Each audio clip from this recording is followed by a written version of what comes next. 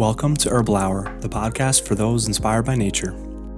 I'm your host, Dr. Bogdan, and I'm a licensed naturopath and traditional herbalist, bringing you organic discussions with experts in natural medicine, alternative therapies, and holistic mental health. Hippocrates taught us that the doctor treats, but it is nature that heals. So take a deep breath and get comfortable. We hope you enjoy our conversations over a cup of the finest herbal tea, because in nature, it's always Herbal Hour. All right, welcome to the Herbal Hour. Today we have a return guest, Dr. Alex Heyne. He's a board licensed acupuncturist and doctor of science in Oriental medicine, practicing at Inner Alchemy Acupuncture and Herbs in Santa Monica, California. He is the author of Master of the Day and founder of Modern Health Monk, whose YouTube channel has nearly 500,000 subscribers. Congratulations. Thank you. By the way. All right, so first I wanted to ask you a little bit more about your Qigong practice. So Qigong, of course, is an important part of traditional Chinese medicine. So I wanted to see what are some experiences you've had with Qigong that are pivotal, and what do you think it's useful for? Yeah, well, Qigong goes back thousands of years, right? And there are lots of varying kinds of practices like this in East Asia and even India, right? I mean, a lot of the yogic breathing practices may even be the precursors to Qigong and the modern day versions of breathwork, basically.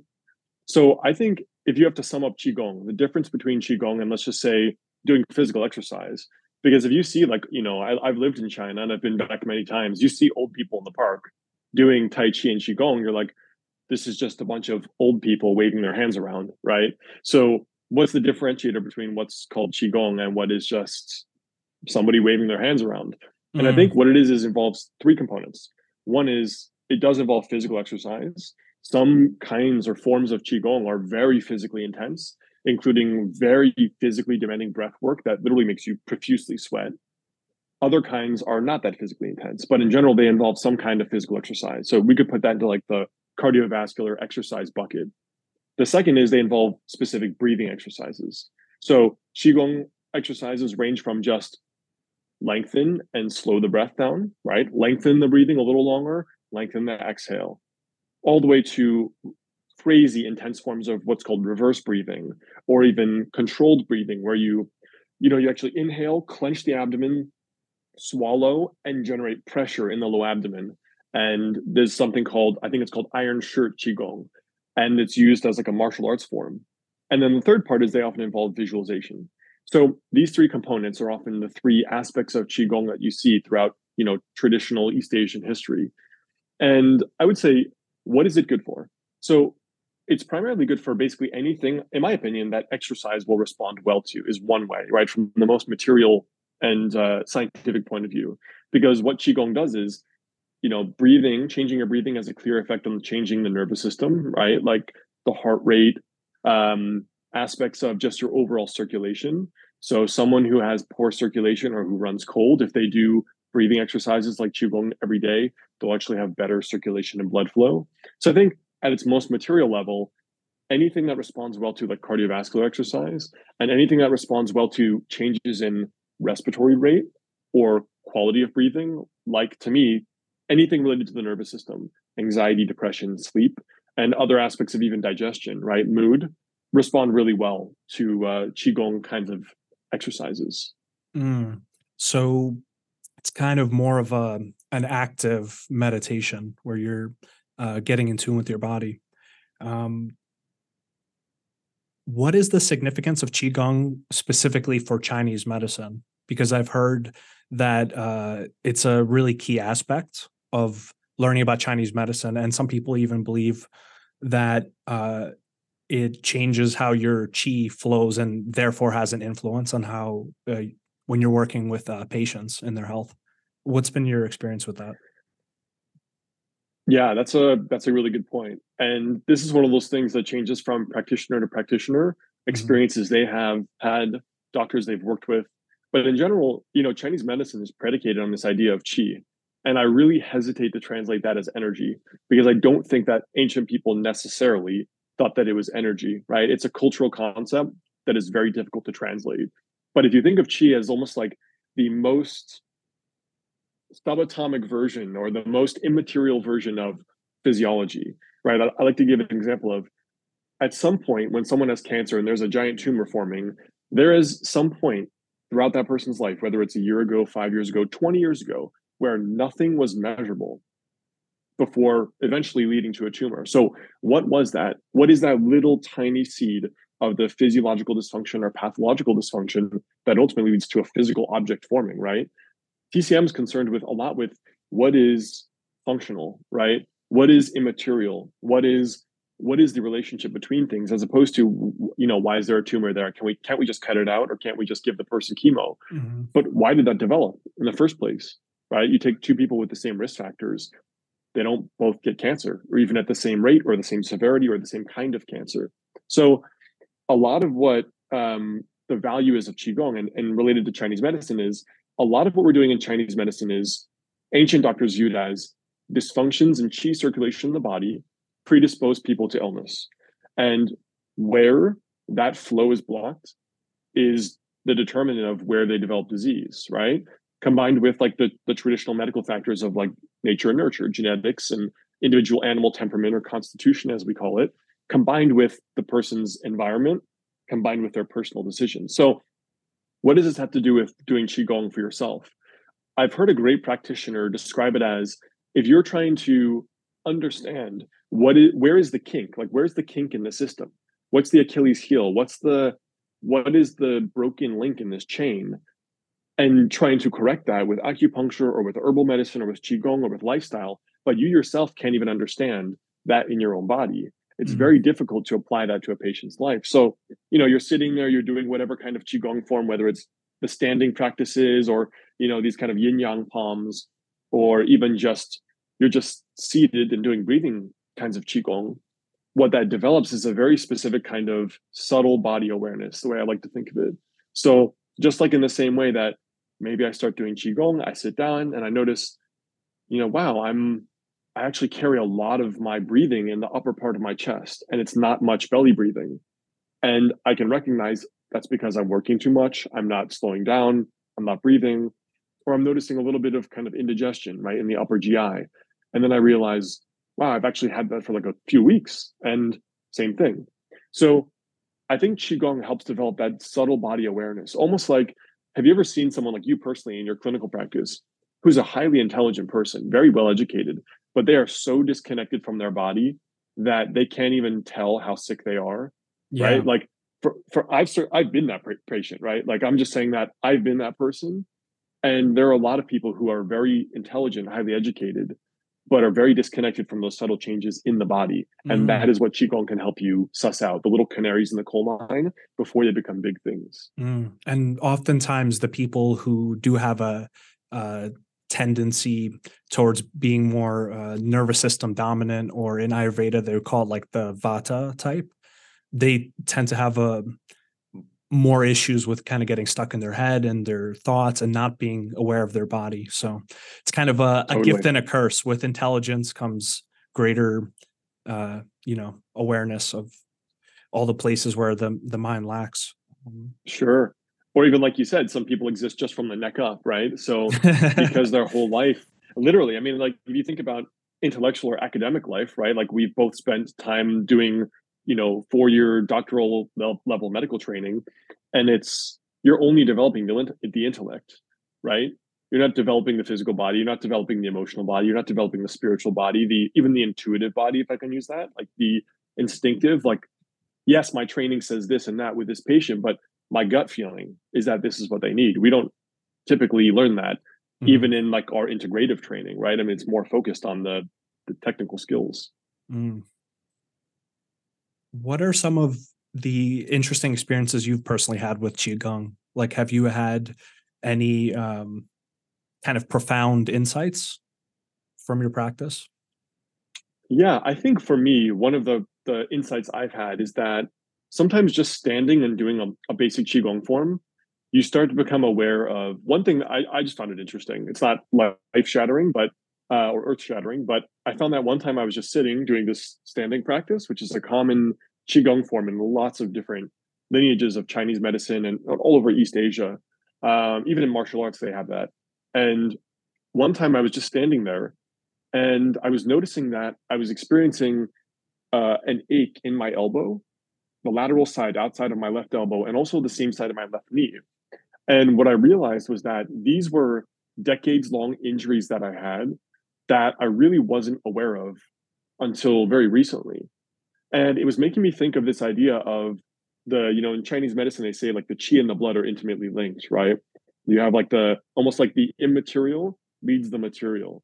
Mm. And so I was making me think, well, as I'm doing these breathing exercises, as my hands were getting warm, as my feet were getting warm, as my circulation was increasing, I was actually becoming aware of old injuries. And I thought that was fascinating because day to day, I wasn't aware of them. And I was just sitting there, right? It's not like I was doing, barbell deadlifts or barbell squats or deadlifts or something. I wasn't lifting Mm-hmm. heavy weight, but that the actual circulation and these exercises I was doing, these padding exercises was actually almost like generating sensation as if it was trying to move through and find its way into healing some of these old injuries. So to me, that was a perfect indicator of how Qigong was helping me with developing that subtle body awareness, right? These decades long injuries that I wasn't experiencing day to day, but suddenly were coming up. And that was giving me sort of a subtle insight in that way. Mm. Yeah, I really like doing muscle relaxation type meditations where you become aware of your body and you breathe in and out, and you individually release tension in your muscles, like around your eyes, neck, shoulders, back, and you go through the process. And within just a couple of minutes, you notice like this sense of peace and relaxation, and you start to become aware of like where you're holding all this tension, like in your shoulders, around your eyes, and things like that. It's incredibly interesting that we walk around with this kind of baseline level of like um, of tension that's stored Like tension. in our muscles. Um, Yeah, and only when we take a moment to kind of breathe, do some kind of mindfulness practice, qigong, for example, do we notice all that we're holding. What I find for interesting too sure. is how quickly the mind calms down and relaxes when you bring the tension back to the body. Why do you think that is? Well, I think if you want me to give an interesting example, I don't think there's a mind and a body in terms of Mm, the nervous system, right? I think there's one thing, right? Which is why I can think about a stressful life experience I've had. Like for example, I can think back to I got an internship in my early 20s doing marine biology research in Fiji. And part of that was I actually got scuba certified for the first time ever. And I went on a shark dive where they have like tiger sharks and bull sharks. They actually feed them. They bring you down 80 feet. My very first dive ever in the ocean was a shark dive. oh And I wow. did this specifically because I don't like the ocean, right? I grew up on the ocean. I don't like the ocean.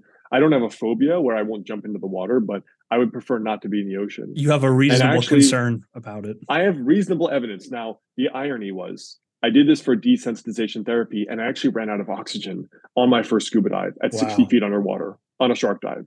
It was just an equipment error, but uh, that was the feeling that I'm for sure going to die. Right. And I can think back to that, and my heart rate gets elevated, my palms get clammy, I notice my breathing change, and I'm not, you know what I mean? I'm not telling myself, oh, that was such a scary experience. I just see the pictures and my physical body responds. So I think it's mind dash body, right? It's the body as a unit. It's only our sort of, this Cartesian linear what do you call it, like anatomy based on gross anatomy that's designed for surgeons, not for people who practice like a functional form of medicine. It's based So on a I think mechanistic view of the universe, that the body's a exactly machine and then there's some kind of program running in it, which is the mind. right, exactly the brain, and so I think it's mind dash body or mind body with no dash at all. So that's how I think about it, right? So that's why breathing can or physical exercise can change your mental state. And there's research side by side showing that, at least in one particular study, side by side with antidepressants, it had the same efficacy for relieving symptoms of, I think it was for depression. So that's the approaching the body to fix the mind and vice versa. I agree. Yeah. The mind body is also just an intellectual concept. Right. And getting into those kind of Eastern philosophies, there's this idea that reality itself is unknowable and we just try to put, intellectual concepts on it. but we only really experience the body through our mind, whatever the mind is. So Sure. wholeheartedly agree. That might be at the root of the issue, is that we think that we have a mind and a body. Sure. When really we just have our experience, and we can kind of shift our attention either to like the recurring thought streams in our minds, or to our bodies, or to something else. Sure. And it's like, what's the result? The result is that when you look at, for example, how people today view mental health, they view it as a cognitive thing, right?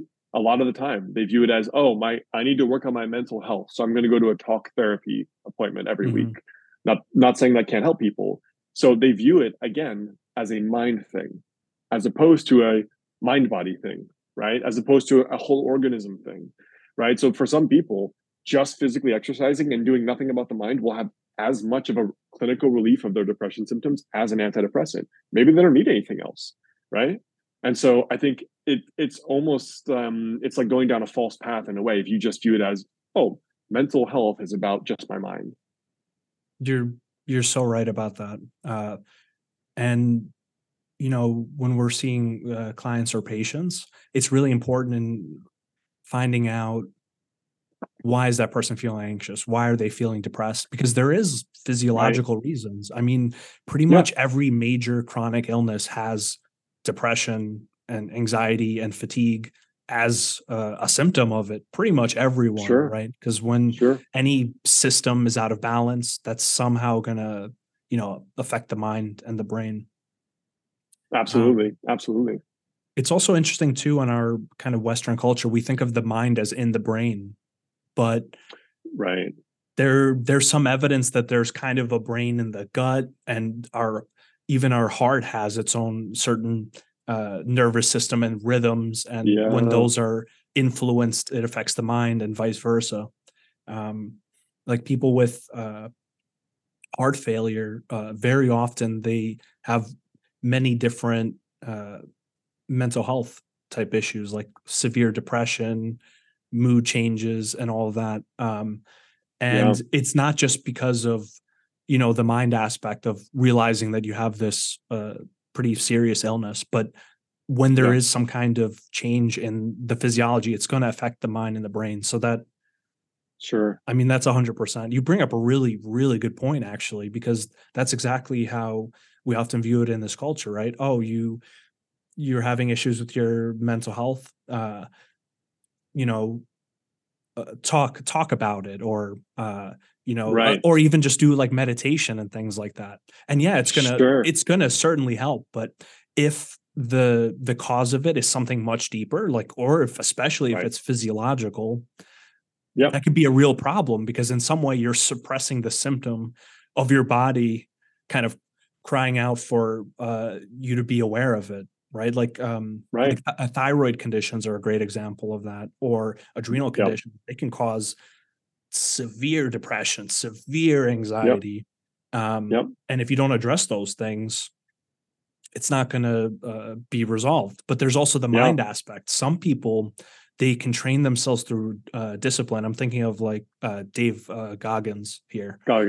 Where like just the willpower and the discipline to push through and, get things done, or, to do what you need to do, it can kind of sometimes overpower all of the body signals that you need to relax. You need to look into this physiological injury. You need to, well, Goggins hasn't he even given himself kidney failure from his training. So there's like, it's an extreme. There's an extreme, right? I saw a video of him recently. Someone said to me, and he grabbed his shin, and it left an entire inch deep indent. And someone just commented, 3+ pitting edema, check. And so, I mean, that's the extreme of, you're causing irreversible damage to your body from pushing. Right? There is a physical limit, right? Which is possible, and it's good to know that you can go beyond it. But the question is, I think ultimately, for health is, what is one's goal and purpose with their life? Because his purpose is to just push beyond all human capacity, where it would be medically advisable to stop running at the point of the marathons that he's done. Right. But that's his goal isn't necessarily to be free of pain. It's to see how far he can push himself. And Right. surprisingly, he still shows up on interviews and he seems like he's doing all right. So there's Yeah. some proof there that you can kind of overpower some of these limitations of the body Sure. with the mind, although not always Sure. advisable. Right. But it's Right. good to have the skill. It's good to be able And to if yeah, you need to. exactly. Hey, it's sometimes it's good to go with the flow in life, but sometimes you have to swim upstream, and that's just what you have to do. And it's good to exercise that muscle. Mhm. So the past few years have been a very tumultuous time. The pandemic, all the fear and isolation, all these things. What have you noticed, just experientially from friends or working with patients about the kind of general atmosphere of these times and what we can do about it? Yeah. Well, I was thinking, I had this conversation with someone recently about, they were asking, what are the most common illnesses you see in your practice and clinic today? And I described them as layers, right? And just like when I have patients come in, I describe them, that line from Shrek, ogres are like onions, Mm, right? There's like these layers you have to peel off. Um, and I think the first layer that I see is GI for sure. Lots of upper GI issues like acid reflux, indigestion, that kind of thing, and lots of lower GI issues like SIBO and gut dysbiosis. So on one layer, we have this level of GI distress, right? And beneath that, we have what I just generally lump into the category of nervous system issues like anxiety, depression, insomnia, right? Some kind of nervous system dysregulation is one way to look at these. Um, and it's interesting because the GI side is more often an issue of what I would call like stagnation, right? People overeating, too much standard American diet, or not taking the proper time for meals and generating a lot of indigestion and long-term acid reflux. And I had a conversation recently with a medical professional, and she said, she's primary care, and she said, I'm seeing more and more 10-year-olds with GERD.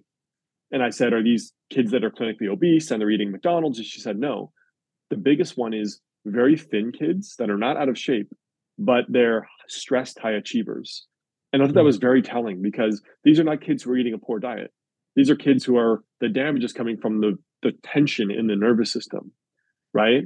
And while you can generate that without being a high achiever, right? You can just be in a family with a lot of danger, right? Dad's an alcoholic, this instability in the family, kids don't feel safe.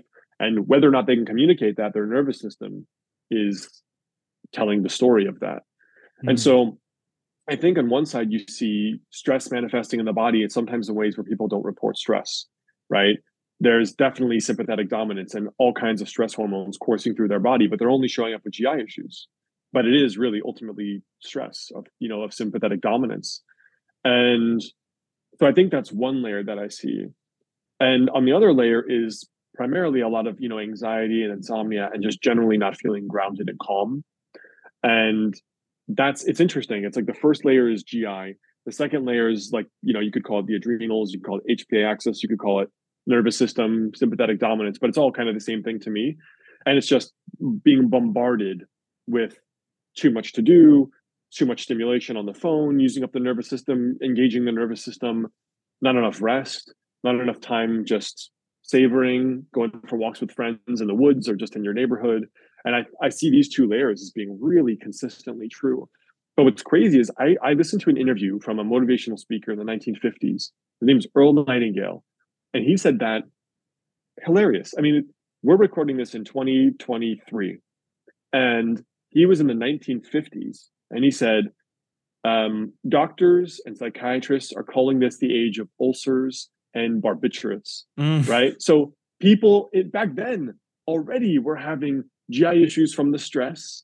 They were having, they were already abusing certain kinds of medications used at that time that were sedative in nature, right? For sleep and anxiety and just general neurasthenia, as they called it. So it's like nothing has changed in a way. And when you look at the stats, the SSRI and varying kinds, I mean, you would know better than I do, all the varying kinds of antidepressant or anti-anxiety medication have only increased exponentially since even the 1990s. So that's what I see. And surprisingly, it seems like it hasn't actually changed in terms Right. of what I see coming into the clinic.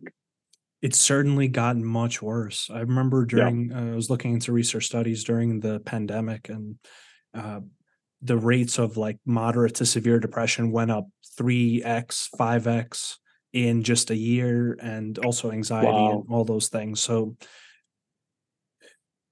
there's an interesting point to Yeah. be made here about what could be part of the causes. Sure.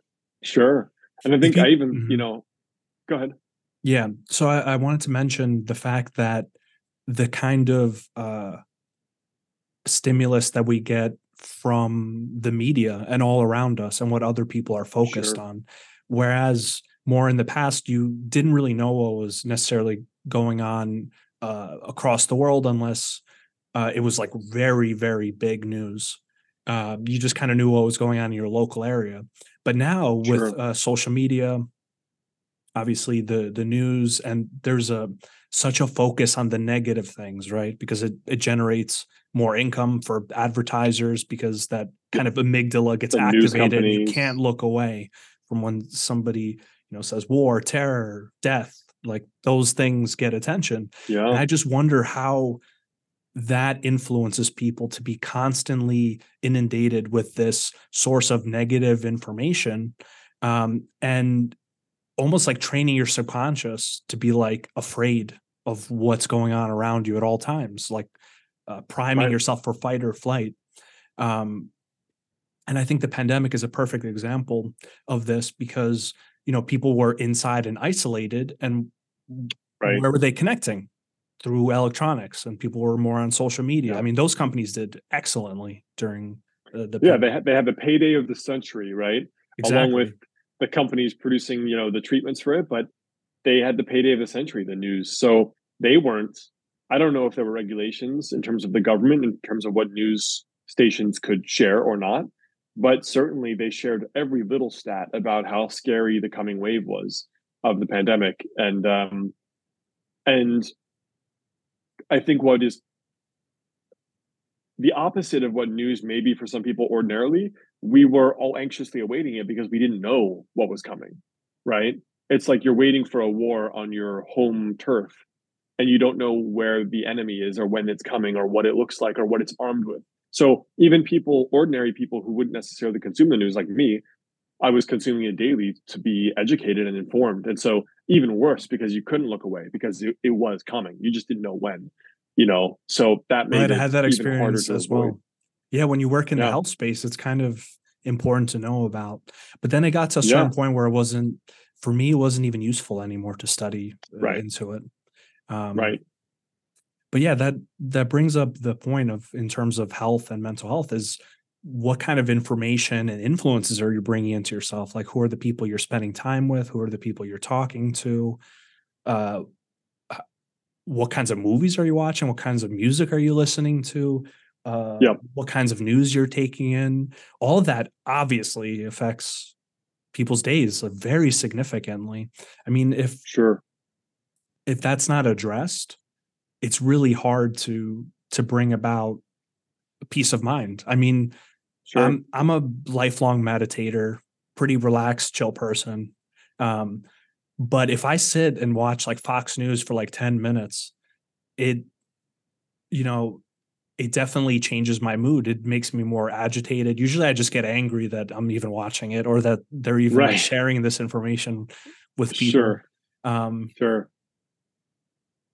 so that's important, what you put into your mind. Uh, I think that's also why, reading and having interests can be very, very useful for mental health, so that you don't get caught up in every hysteria, any mass thinking of people, so that you can Sure. have peace of mind when times are kind of tumultuous. Yeah. And that's why there's that, what is it, the biopsychosocial model of anxiety, depression, right? Like there are psychological factors and social factors. And some of the psychological factors may be your choice of how you spend time, right? And what you're choosing to consume. I mean, think about, I feel so bad for little kids these days that are born into a generation full of social media where little girls that are 12 years old becoming teenagers are seeing these girls with millions of followers, but they don't know that everything about that video is a filter.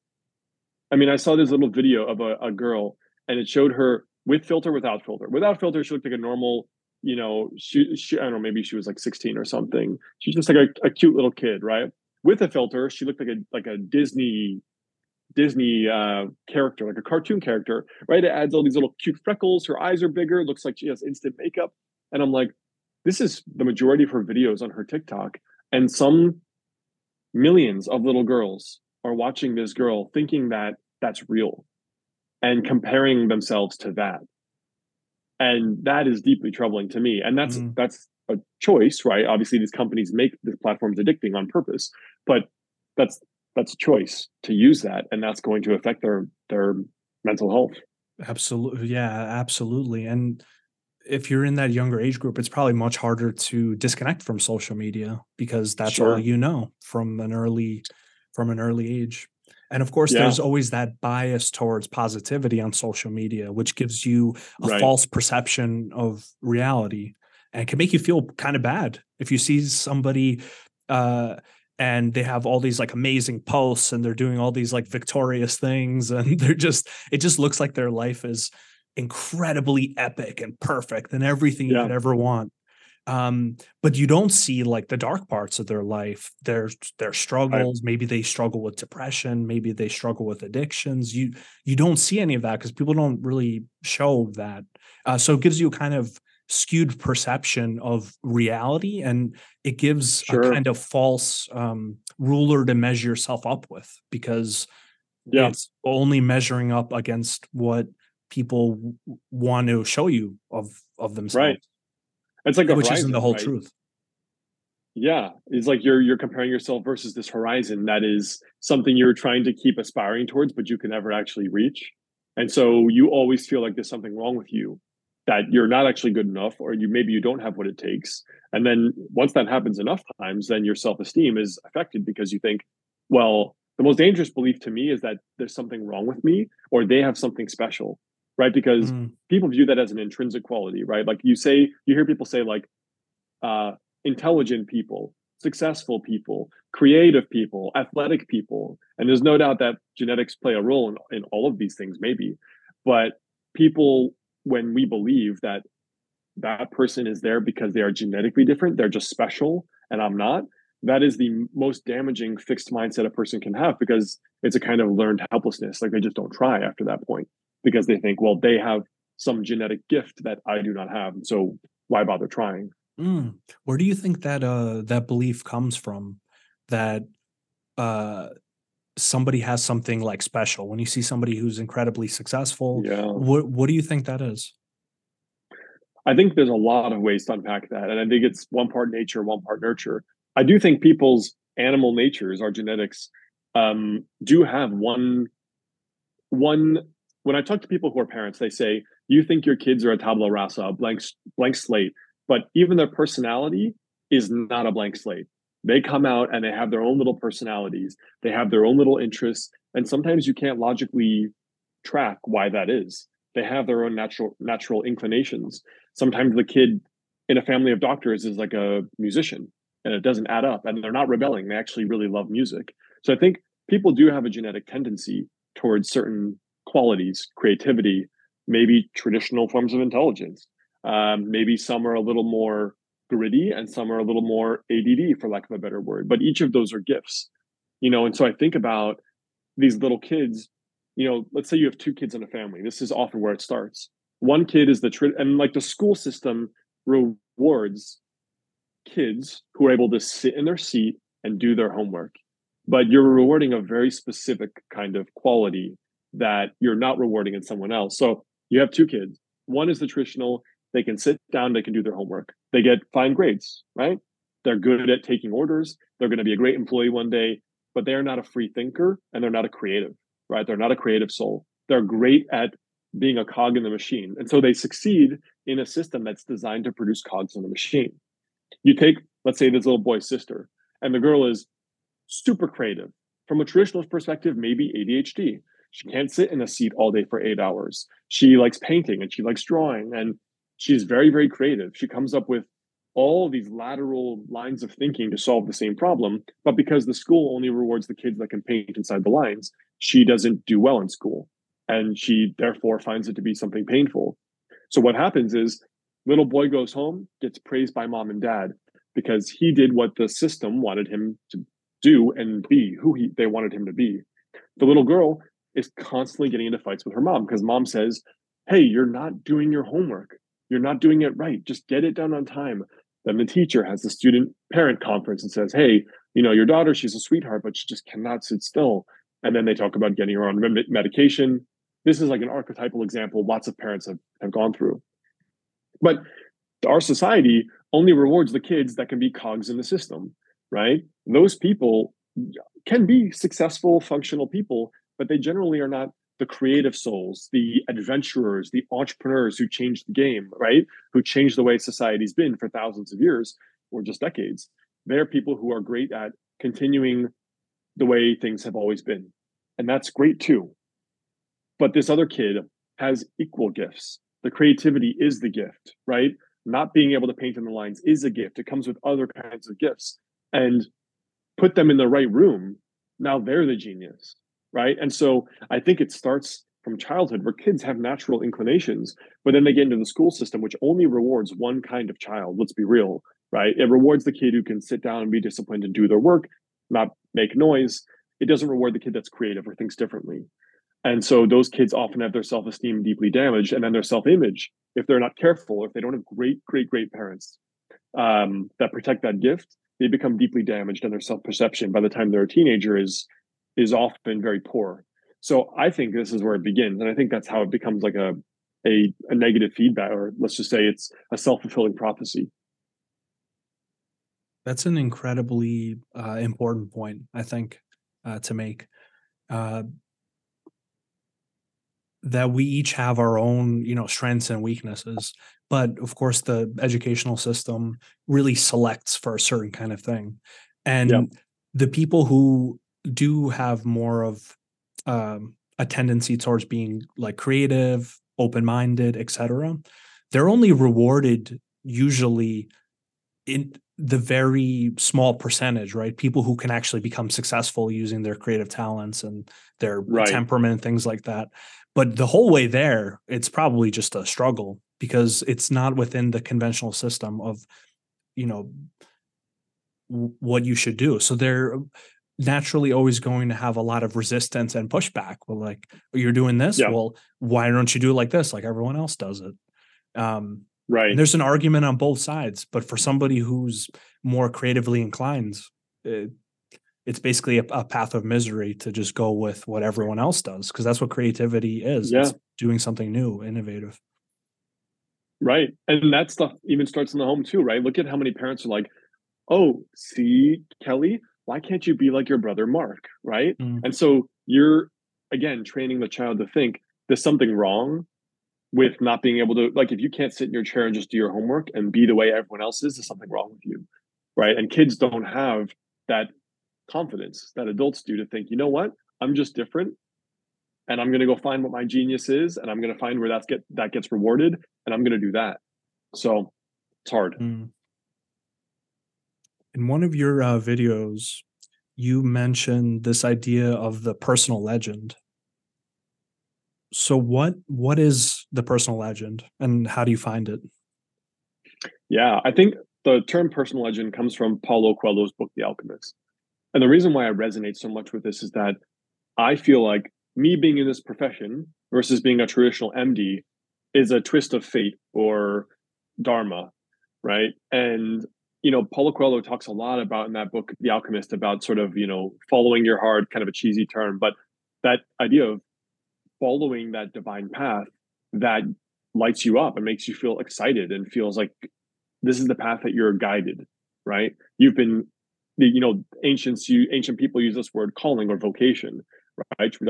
I think someone correct me, the root of that is to be called, right? Which is why it was traditionally used, I think, for medicine, the clergy, and the military. I think those were three of the traditional vocations that you felt called to do: soldier, holy person, or physician. And for me, the personal legend is something that gives your life the through line of direction.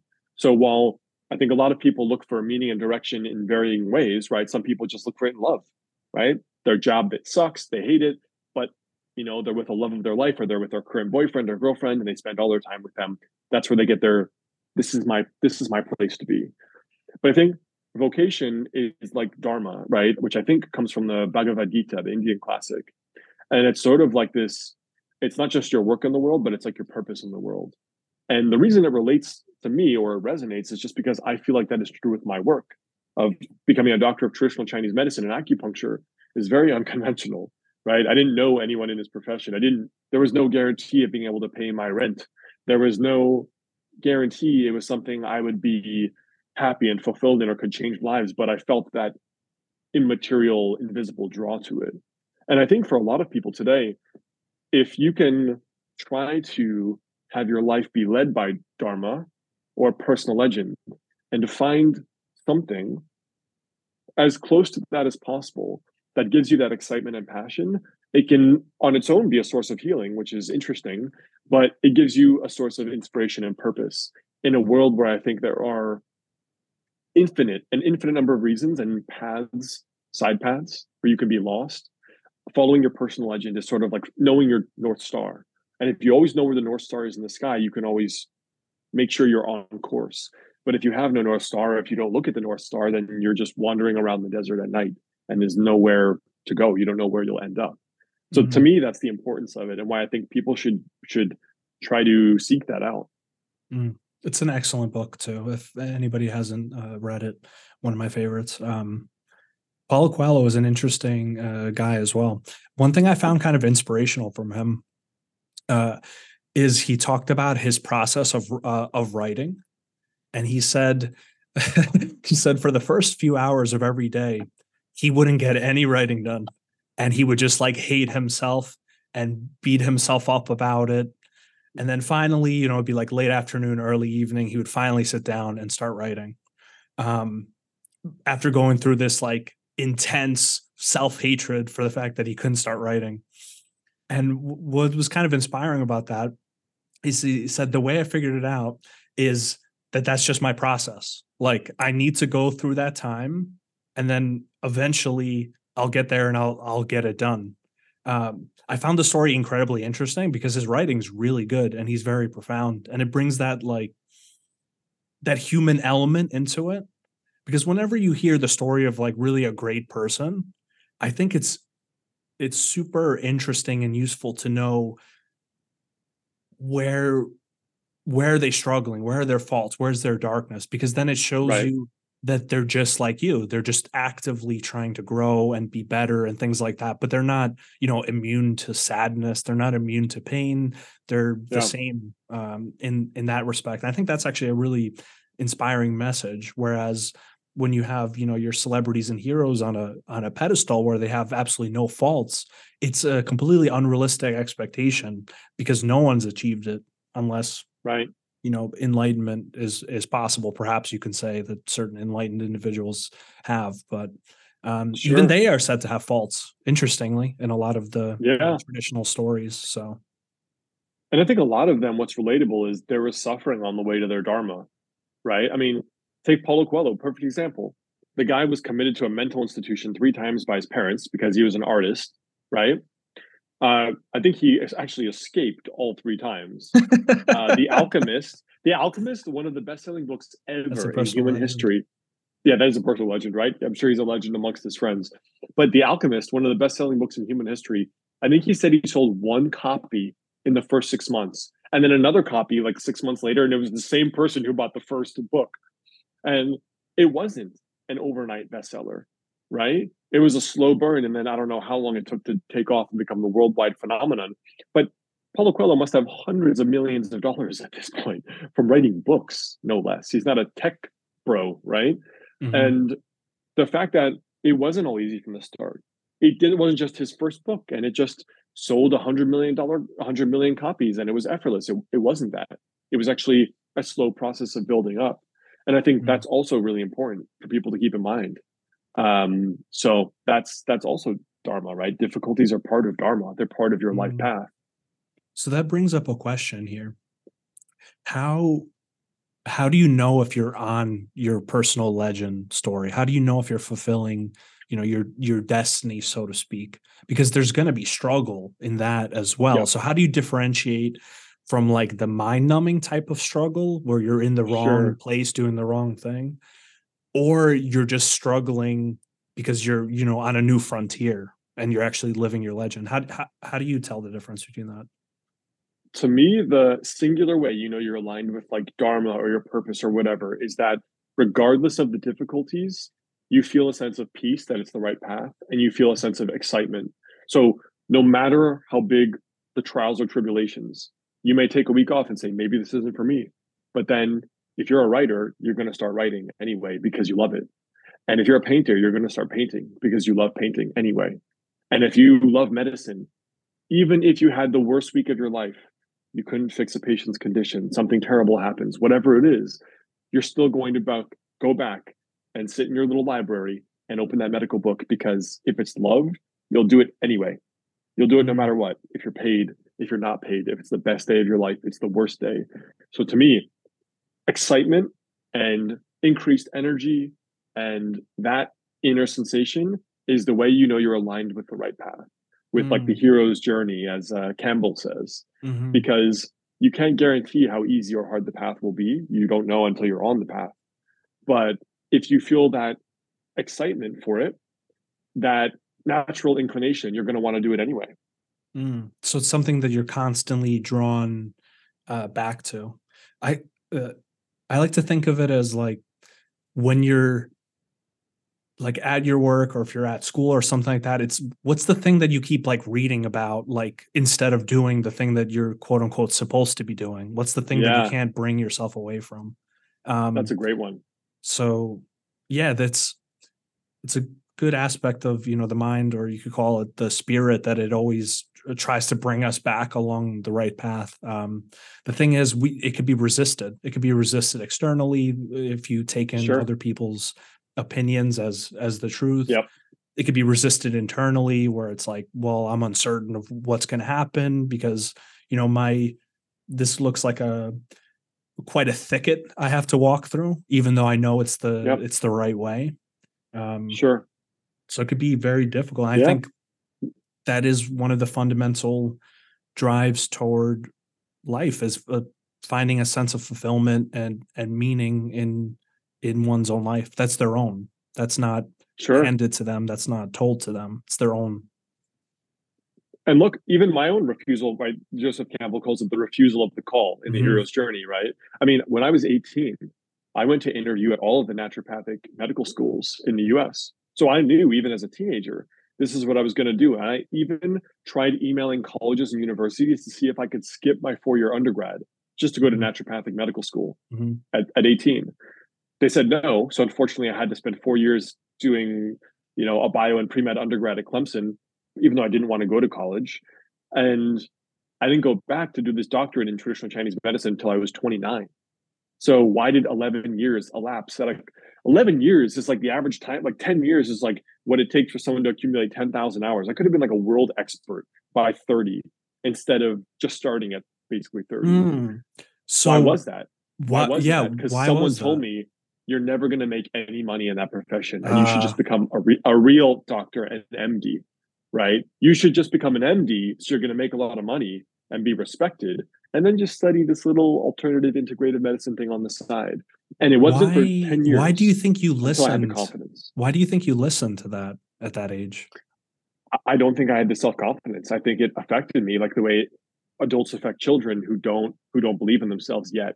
So I think what Mm, happened was over 10 years, I had enough experience to learn that if I go into this profession, I'm self employed, right? There aren't thousands of jobs. So do I have enough confidence as a self employed person that I can be the best at my craft of this kind of medicine and I can scrap together whatever it takes to not go out of business?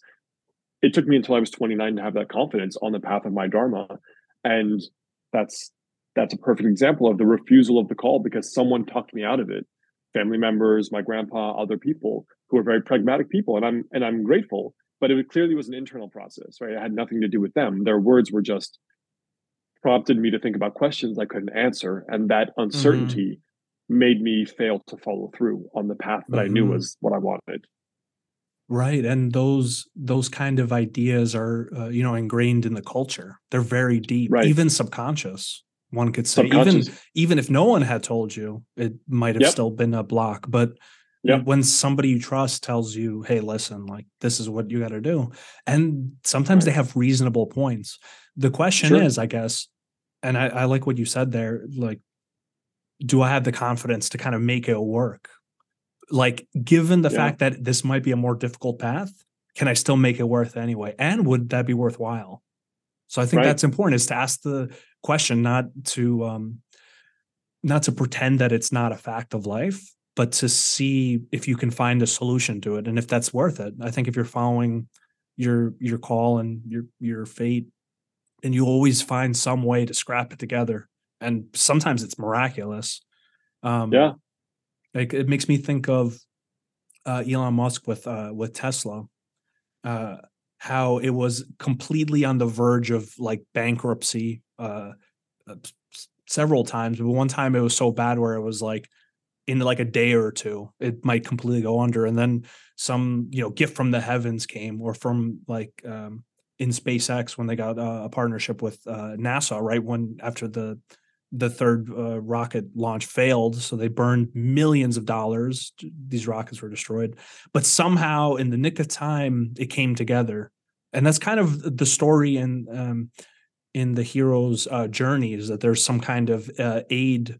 I think in the chapter is called like supernatural aid or something like that. Yeah. Yeah. When Yeah. you're on the right path, somehow, like, you have days where like there's no way that this could possibly work, and then like Right. some unexpected source of help comes. So I think Yeah. that's too, like the omens and the signposts that you're on the right path, even when it's most Sure. difficult. There's an interview with Joseph Campbell where he says, he's like, I can't say whether or not this is scientifically true or not, but I have this kind of superstition where I feel like once you are on your hero's journey, there's sort of like this track that was there designed for you all along. And now that you're on this track, you're always, there's a sense of being helped by hidden helpers, right? Mhm. Or the doors that were closed are now open to you. And this sort of things work out in ways that you wouldn't think they would. And I definitely believe that to be true. And I think that's something to keep in mind too. Mm. An interesting point to add in there too is things could be working out, but the nature of the minds, you can have a certain perception or interpretation of your situation that it's not working out, because Sure. that day by day process, you don't really see like usually growth on like a daily basis. You only really see it in Right. hindsight, where you see how far you came, but day by day, it's very slow type of progress. So I think that's Right. a really important thing to be aware of, that it takes a Sure. lot of patience to be on the path as well. Yep. Yep. So there's a quote you shared on your Instagram that I really like, from Carl Jung. What you refuse to face in your life will appear in your outer life as fate. What does that mean to you? I think I think about this a lot in terms of psychology because um, whenever people come in, there's a quote that there are no incurable diseases, only incurable people. Mm, And I don't know what physician that's attributed to, but that might be a psychiatrist or psychologist. And I think about it a lot because when you think about, let's just say, something mundane that's very common, acid reflux, the majority of the time, there's a certain kind of lifestyle of stress or a diet associated with that. Now, with the formulas that we utilize in my clinic, my practice, we have an extremely high success rate of reversing this functionally, right? Where they don't need any of the medications that they were formerly on. But that can come back, right? If they go back to the same high stress executive lifestyle, or they're going out and they're getting those big meals late at night for business dinners and a couple of glasses of wine or two cocktails. And so, how do you help a person change, right? Change behaviorally, which is the hardest thing to get people to change, which is why a kind of pharmaceutical pill based medicine will always be the most popular, which is why supplements will always be the most popular, because it is far easier to take that little pill and to change nothing about your life than it is to really provoke a lot of upheaval in your life and change the way that you live. because that may mean quitting your job, changing your job. It may mean leaving a city to move to somewhere more peaceful, which is good for your nervous system. So I think, for a lot of us, what we refuse to face in our life, like let's say we're afraid of our weight, and so we just don't step on the scale, right? Or we refuse to look at our student debt or money in our bank account because we know that's a sore spot. So we just don't check it. Eventually, what happens is we get to the point where, wow, now I have signs and symptoms of diabetes. And where did that come from? I don't know where that came from. I think I eat okay. I think I exercise. I don't think I'm that unhealthy, but that's what the labs show. And that's what the symptoms show. And what was occurring behind the scenes for months, if not probably years, was that there's a certain pattern of living and eating, right? And that was the thing that we refused to face. Like we just say, oh, I'm going to get around to it. And then 3 years later, now suddenly we have these signs and symptoms.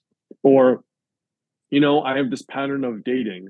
And in this pattern, I'm always attracted to the same person. And that would be fine if it always worked out. But let's just say, for the sake of argument, it doesn't work out. And I keep finding myself attracted to the same kind of person.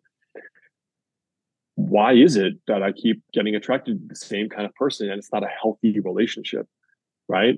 That's something I'm now looking at closely under a microscope and is showing up in my life almost as if it's my fate, because that just seems to be what I'm attracted to. I mean, people with a certain kind of programming from their childhood or from their primary caregivers can be in a room full of healthy people, and there's two unhealthy people in the whole damn room, and they will find themselves magically attracted to that same kind of person. So there's something unresolved there, or something that's not been analyzed, that is predisposing them to the same kind of patterns. And I think, to me, this is what that kind of saying means, that what we refuse to face internally shows up externally in our life as fate. Because we get drawn subconsciously to it, right? I think too, part of that integration process, or the healing of the psyche, it does bring you into dealing with those kind of things, because that's, in some sense, that's the only way to overcome it, right? For right. different kinds of phobias, the kind of gold standard treatment is exposure therapy, right? Where you basically, right? that's the only way to get over a phobia, is to expose yourself to it. Now, of course, there's like a methodical approach where it's incremental. You don't want to cause like a panic attack, because that just makes it worse. Right. But I think there's something very, very telling in that. And in the traditional myths, it's like the hero who goes out and slays the dragon, the most terrifying thing, the thing one most wants to avoid, usually about oneself, like the internal parts of ourself, our right. shadow side. That's a battle of life and death all the time within ourselves. It's like that saying about, I don't know if this is a real historical anecdote, but I've read about it. Have you heard the story about Alexander the Great encountering these yogis meditating? Mm-hmm. Right? Do you remember the story? Was it the one with Diogenes, or was it specifically with the yogis? Know. I think it was with yogis, but basically, he's like approaching these yogis sitting and meditating, and he's like, "Who are you guys to stop me? Like, I've conquered all these lands, and I'm going to conquer your lands." And they're like, "Well, actually, we've conquered the need within to feel like we have to conquer all of these lands."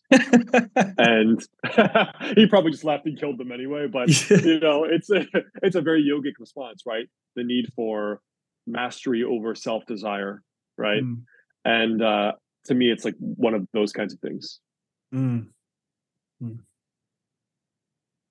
So another thing I wanted to ask you about, you talk a lot about beliefs and self-limiting beliefs. What are some examples of common self-limiting beliefs you hear from patients, clients, friends, etc.? So I would say in the medical realm, certain limiting beliefs I see, frankly, are that this medication is the only way to treat what I have. And that's a dangerous limiting belief, because while it is plausible, there's a highly educated white coat physician giving them some kind of medical advice. They've spent years in school. They're intelligent. They're driven. Why would I not trust them, right? They can say, "Oh, look at all this $100 million in R&D for this medication." So they take the physician as the word of God. And the reason that's dangerous for that one is the obvious. They stop searching, right? They stop searching for healing. Let's say they don't even come to see me. They just stop trying to improve or figure out what were these circumstantial factors that led to the development of disease in the first place, right? Let's say the particular physician you go to says, this cancer was just bad luck, right? Like, doc, what do you mean? I'm a stage 4 lung cancer. I'm a lifelong triathlete. I've never smoked a cigarette a day in my life. Oh, he's like, it's just bad luck. Yeah. It had no correlation to anything you did in your life. Now, whether or not that's factually scientifically true is debatable, but the fact that that person may believe that now closes the case. So they don't decide to look and see if there's something about their diet, something they're exposed to, some fact that they were overtraining and working 80 hours a week as a CEO their whole life. And I think that is a dangerous one. I'd say another one is a lot of beliefs around self-esteem and personal capabilities. What this brings to mind is like this Carol Dweck growth mindset versus fixed mindset. And I think that is the ultimate, that's like the meta limiting belief, because if you believe that literally you cannot change, you believe that something fundamentally about you is flawed, that is the most dangerous belief for a person's self-esteem, because then it's a learned helplessness, like the rats. Those horrible studies in psychology where they'll like keep zapping the rats no matter what they do, and then eventually they just stop trying to eat, to swim, to move. They just lay down, they just die. People do that too, right? When they feel stuck and they feel like there's no way out, they just stop trying, or they cave to addictions and that kind of thing. And so I think one of the most damaging limiting beliefs is all of the cluster of beliefs that relate to self-esteem and self-image and capability for change, because it's a very dangerous and dark day when you believe that nothing can change and this is the way things are always going to be, and I can't fix the situation and nothing is within my control. That's a very dangerous place to be. So how do you overcome that? I think my personal opinion is find a gifted helper, right? This is the perfect opportunity to find the healer, the physician, the life advisor, the good friend who's not just giving good advice, but is wise and self-aware themselves. In my opinion, these are the times when you look for that external help from people, because they can see through that, right? The gifted, trusted advisor can see through that.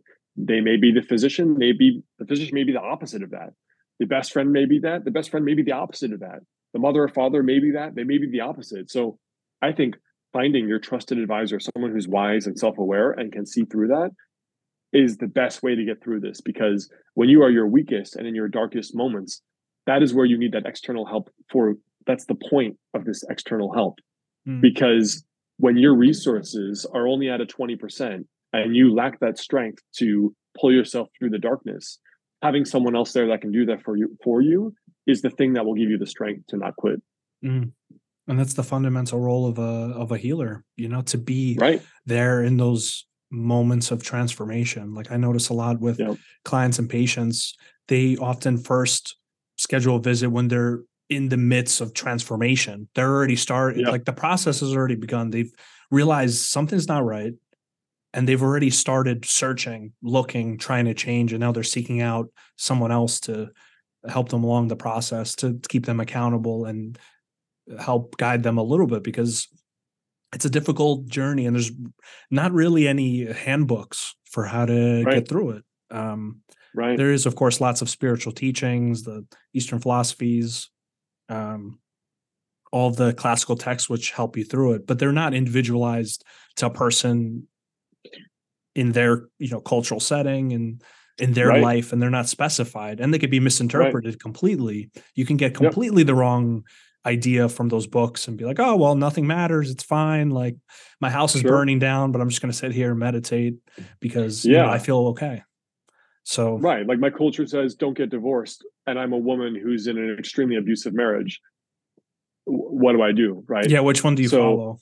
Which one do you follow? Exactly. Like, so to leave my marriage would be this catastrophe of my family. I may be excommunicated from my society, but to stay means physical abuse, emotional abuse, all the kinds of abuse, right? So I think finding those healers. And I think that's also why traditionally there's the archetype of the wounded healer, and why in a lot of indigenous cultures, the shaman had to go through a near-death experience as part of the shamanic initiation, right? Shaman sickness was an essential, integral part of becoming a Mm-hmm. healer.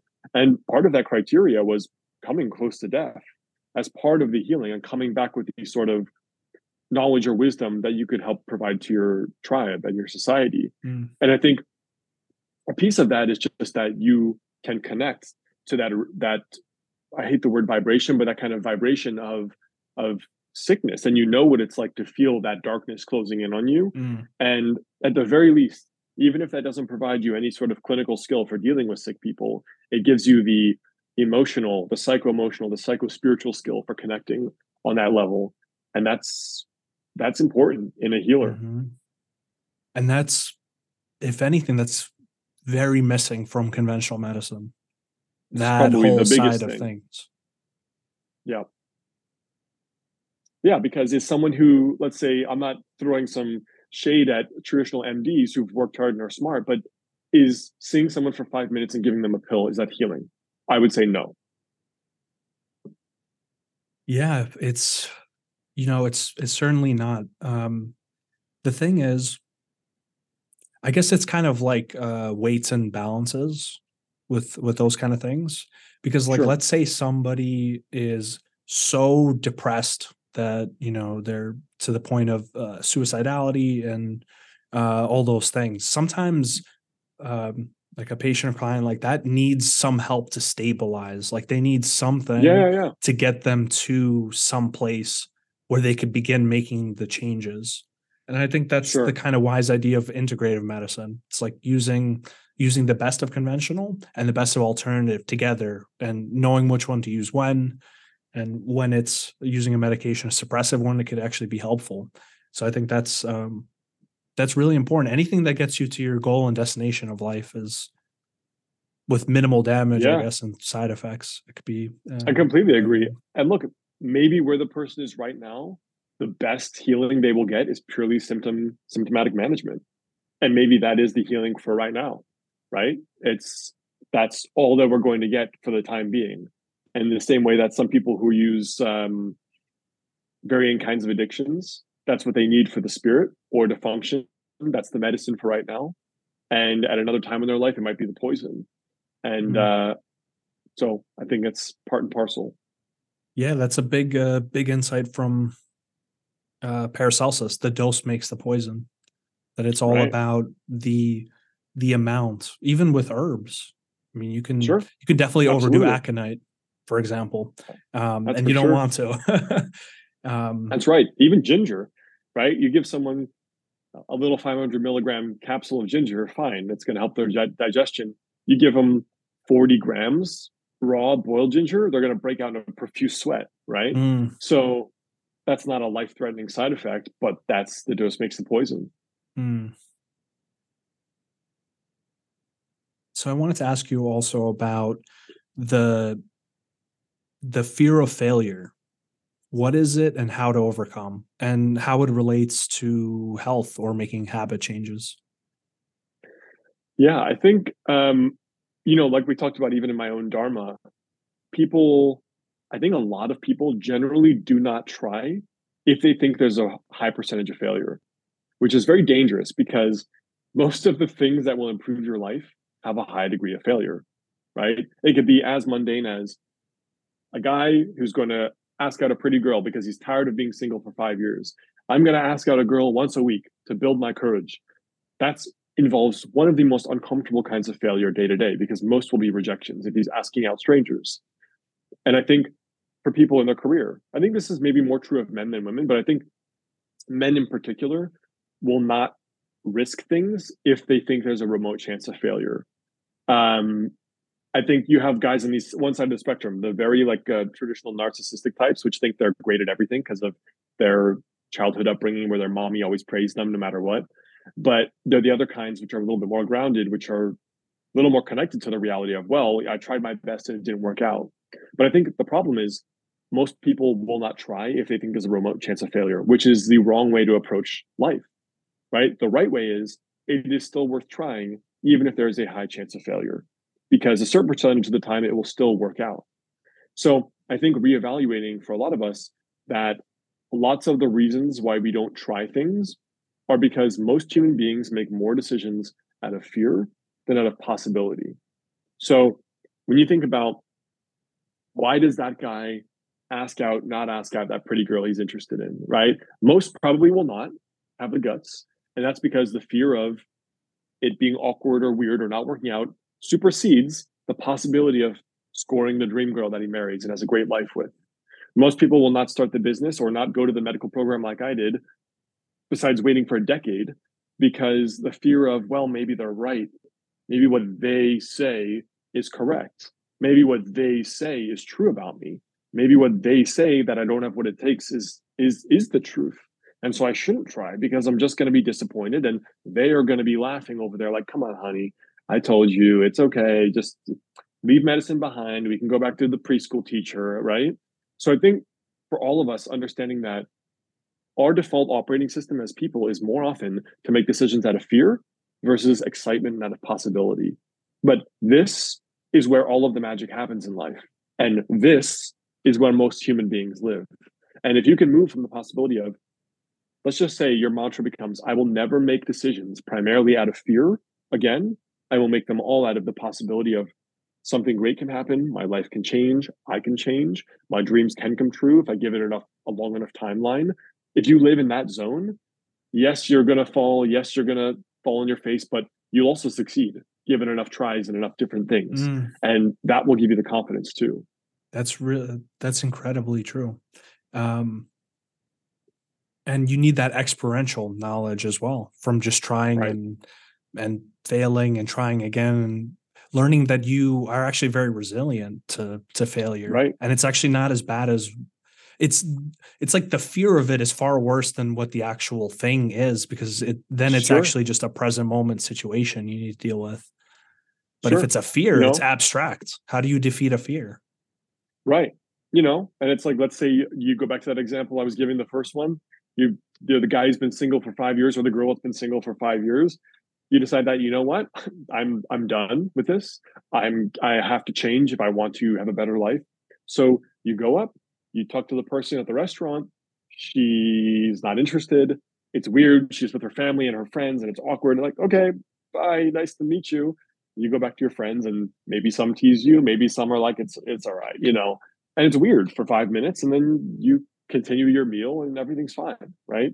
You're not going home crying yourself to sleep. It just is. And I think when you learn that everything's okay, like it's not the end of the world to fail. Look at our culture, right? It starts in grade school where it's the grades, A, B, C, D, and F. You learn that failing is bad. So how does that, think about what that and then something's teaches wrong a with child. you too. Yeah, right. You It's learn bad that, and there's something wrong with you. Yeah, look how kids are. They internalize, I'm not smart, right? Which is a self-image thing, as opposed to, you know what? I'm not really that good at math compared to my other classmates. I can probably study a lot more and that will improve. So if people internalize there's something wrong with me, or I'm not good at, or I'm not a certain way, or they're special, that affects the self-image in a way that can be quite damaging, because it's like it becomes like an identity, right? There's something wrong with me, as opposed to this is something that's malleable and I can change. This is something I've noticed in my clinical work, and I wanted to see if you've also noticed this. When a patient or client's diagnosis becomes their identity. That's a great example, right? Fibromyalgia. I have migraines, right? I have a weak constitution. I'm sickly. All of these things. You're dead on. For some people, it becomes a safety, the identity, right? And that's dangerous too. Because even if it's not a good situation, at least it's the known. At least it's not the unknown of like all the changes that might need to be made, all the pain that might have to be gone through to get on the other ends. Sure. And look, some people psychologically get a kind of identity that they never had prior in their life by being sick, right? This is the classic child that learns by being sickly, they get love from mom and dad. Sometimes that's a little bit of the hypochondriac archetype psychologically, but these are the kind of people that sometimes learn that, at least I have some kind of identity. Because in the other parts of my life, I'm just an average Joe. I'm a nobody, right? I'm invisible. I'm one of the cogs in the machine at work. I'm just another guy putting on his pants and his collared shirt and going to the office. But my diagnosis connects me with all these doctors, all these specialists. It gives you a source of Mhm. connection, ironically, Mhm. through disease, as opposed to through wellness and positive self-esteem. So Mhm. illness becomes an identity too for some people. Mm. And it's particularly disastrous in mental health diagnosis Right. because that becomes almost like a life sentence if you really believe in it, right? So if you get diagnosed, Right. let's say, with an anxiety disorder or depression, now if you stick to that, you could be thinking, even when you're feeling okay, that you're actually anxious or that you're actually depressed, and kind of becoming this almost like a personality, a self-fulfilling Yeah. prophecy, like, oh, that's just, rather than viewing it as it is, like somebody who's dealing with symptoms of depression, for example, not to say I'm a depressed person, because that's Right. an identity and that's very hard to break. You could kind of trap yourself in that, and there's no way out because, oh, I'm just a depressed person.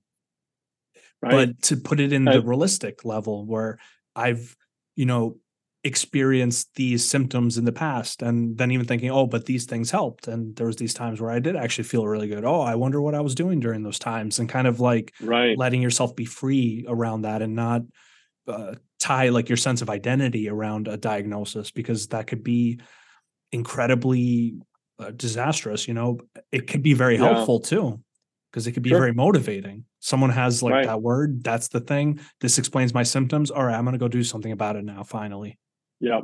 So it could But be you're right. And incredible. I, I think a piece of why it's part and parcel of a lot of people, or some people, I should say, is because some of that is tied to the mainstream medical model, right? Like if you're on an antidepressant for severe, moderate to severe depression, from conventional medicine point of view, you probably always will be, right? Mm, I mean, I have plenty of people that come in on antidepressants for a decade, and they were only supposed to be taking them for, let's say, 6 months. But after years, they develop the identity, I have depression, right? I have clinical depression. And after 10 years, it becomes even harder to disingrain that self image. And it's fascinating for me seeing, I had a patient, and she was on three kinds of antidepressants for over a decade. And three kinds of antidepressants was what it took just to be functional, mm. right?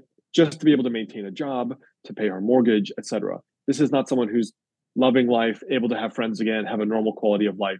This is just to get out of bed and work. And for most people like that in conventional medicine, that's never going to be reversible, right? That's just, you have moderate to severe depression. Once you start developing a tolerance to certain medications, we'll add on another, and we'll increase dosage. That's kind of the typical progression, like you know better than I do. And for her, it was fascinating seeing the day after about a year or a year and a half of treating her with these traditional Chinese medicine formulas, where she stopped her antidepressants one by one over a period of months. And she said, besides a little bit of fatigue, I don't feel down at all. And it's That's a strange amazing. thing, isn't it? As somebody who's believed that they need this crutch the whole time, and then they're without it, and they might actually even feel better sometimes, which could be very surprising. Look, and we weren't necessarily doing some deep soul work either. I was approaching it pharmacologically, but from a TSM point of view. And in fact, maybe those formulas were working on the exact same neurotransmitters as her antidepressants. But it's fascinating seeing just a different approach that's healing oriented versus symptomatically oriented. And while those antidepressants probably saved her life at that point, and so they were essential in the healing journey, it's fascinating seeing the identity change of, I'm not a person who's depressed, right? That was a functional state, like a disruption of normal homeostasis in the body, and a side effect, a symptom was clinical depression. But that was not something part and parcel of me, my genetic makeup, or who I am, or something even irreversible. But she would never hear that message from her psychiatrist, right? She Mm. had to see someone like me or someone like you to understand that that was a temporary state, and it indicated a deeper dysfunction. but it wasn't that she is a depressed person or that she had clinical depression. It was a temporary dysfunction. And seeing that change in her was unbelievable to see. Yeah, and sometimes you don't even want to medicate the symptom away because it's the canary in the coal mine, where it's giving you a warning of something's not right in your life. That's what they call, situational depression, where it just lasts for a certain period of months, whether it's from like grieving or big changes or stress, very stressful life situations. Sure. But it's part of the natural human experience of life to not always feel amazing all the time, because that's right. It's unrealistic. Right. Okay, another concept that I want to speak on. You mentioned one of your videos, choosing between the pain of discipline versus the pain of regret. So what does that mean to you? The pain of discipline versus the pain of regret? So I think the quote is originally from Jim Rohn, a motivational speaker. And, he says every day you have to choose between the pain of discipline or the pain of regret, meaning let's just reduce it to something physical like exercise and our weight. Every day I can wake up and be like, my doctor says that if I work out 4 days a week, my blood values, my blood pressure, my physical energy, my sleep will all move in the right direction. But I just can't get myself to do it. I'm tired. I get home at 6 and I have a long commute, and then I'm tired. And then I've got to do kid stuff. And how am I going to get myself to do this? And it's in those moments. And of course, it's harder during the bad phases of your life where things are hard and you're tired. When you need it the most. There are those moments when you need it, exactly, when you need it the most. Because it is easy to be a happy person when life is good, right? It's just like it's easy to treat someone nice who treats you nice. And you learn about your character in times of difficulty and darkness. And so the pain of discipline is those are the days, or those are the phases of life, because it often comes in phases where you need to get yourself in the gym, that 45-minute session 4 times a week, even though you have the newborn baby and you're up all night and you're trying to do, good at your job to get the promotion for your family. Those are the times where you have to push. And those are the times, ironically, when it's the hardest. So for some of us, particularly during the darkest phases of life, from my point of view, that's where you have to unfortunately push the most, because life is already hard and you're not going to want to go to the gym, even though that's what you need. You're not going to want to save that extra $300 a month so that you have a financial cushion, even though you'd rather spend it by going out to get drinks and dinner with your friends every Friday. You're not going to want to stop being such an introvert and go out there and try to make new friends because you moved home, or you moved to a new city, or you moved to New York and you're trying to make it. It's uncomfortable. But those are the times where you have to ask yourself, in 1 year, if you think life is hell now, in 1 year, do I still want to be here? Which is terrible and it sucks and it's hell. If not, you're going to have to suffer the pain of discipline or the pain of regret, because in 1 year, unless you change something, or unless there's divine intervention, which may happen, I hope it does in your life, chances are you're going to be in the exact same place. And a year will have elapsed with no progress and none of the things that you want to have happen. And if you sit and stew in that, just sit in that and think, the last 3 months have been the worst of my life.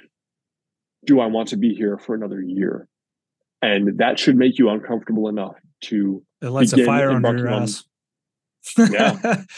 That, right? Because if you think now is bad, or the last 3 months are bad, try doing it for another 1, 3, 5, 20 years. Because you'll find people who've done it for a year. You'll find people who've done that for their whole damn lives. And they are miserable people. And a little bit of pushing would have made all the difference in terms of the savings, or getting in the gym, or just putting away that muffin and eating the healthy meal, or forcing yourself to meditate, or just going back to school for 2 years while you have a full-time job. It's going to be hard. You're going to make a lot of sacrifices. You're going to be tired and cranky a lot of days. But in 2 years, you're going to be in a great spot. Yeah, there's this saying that you should meditate every day for 20 or 30 minutes. But if you're extra busy and you have no time, then you should meditate for 2 hours every day. Exactly. I think Exactly, there's some right? kind of principle there where those are the times Yeah, you need it the most. It's also the times where you realize that those different, techniques and exercises that you do are some of the most healing things that you can ever do, and they're right, within your own power too. It's not something that you need to buy even. It's just your right, own ability to regulate yourself. right, exactly.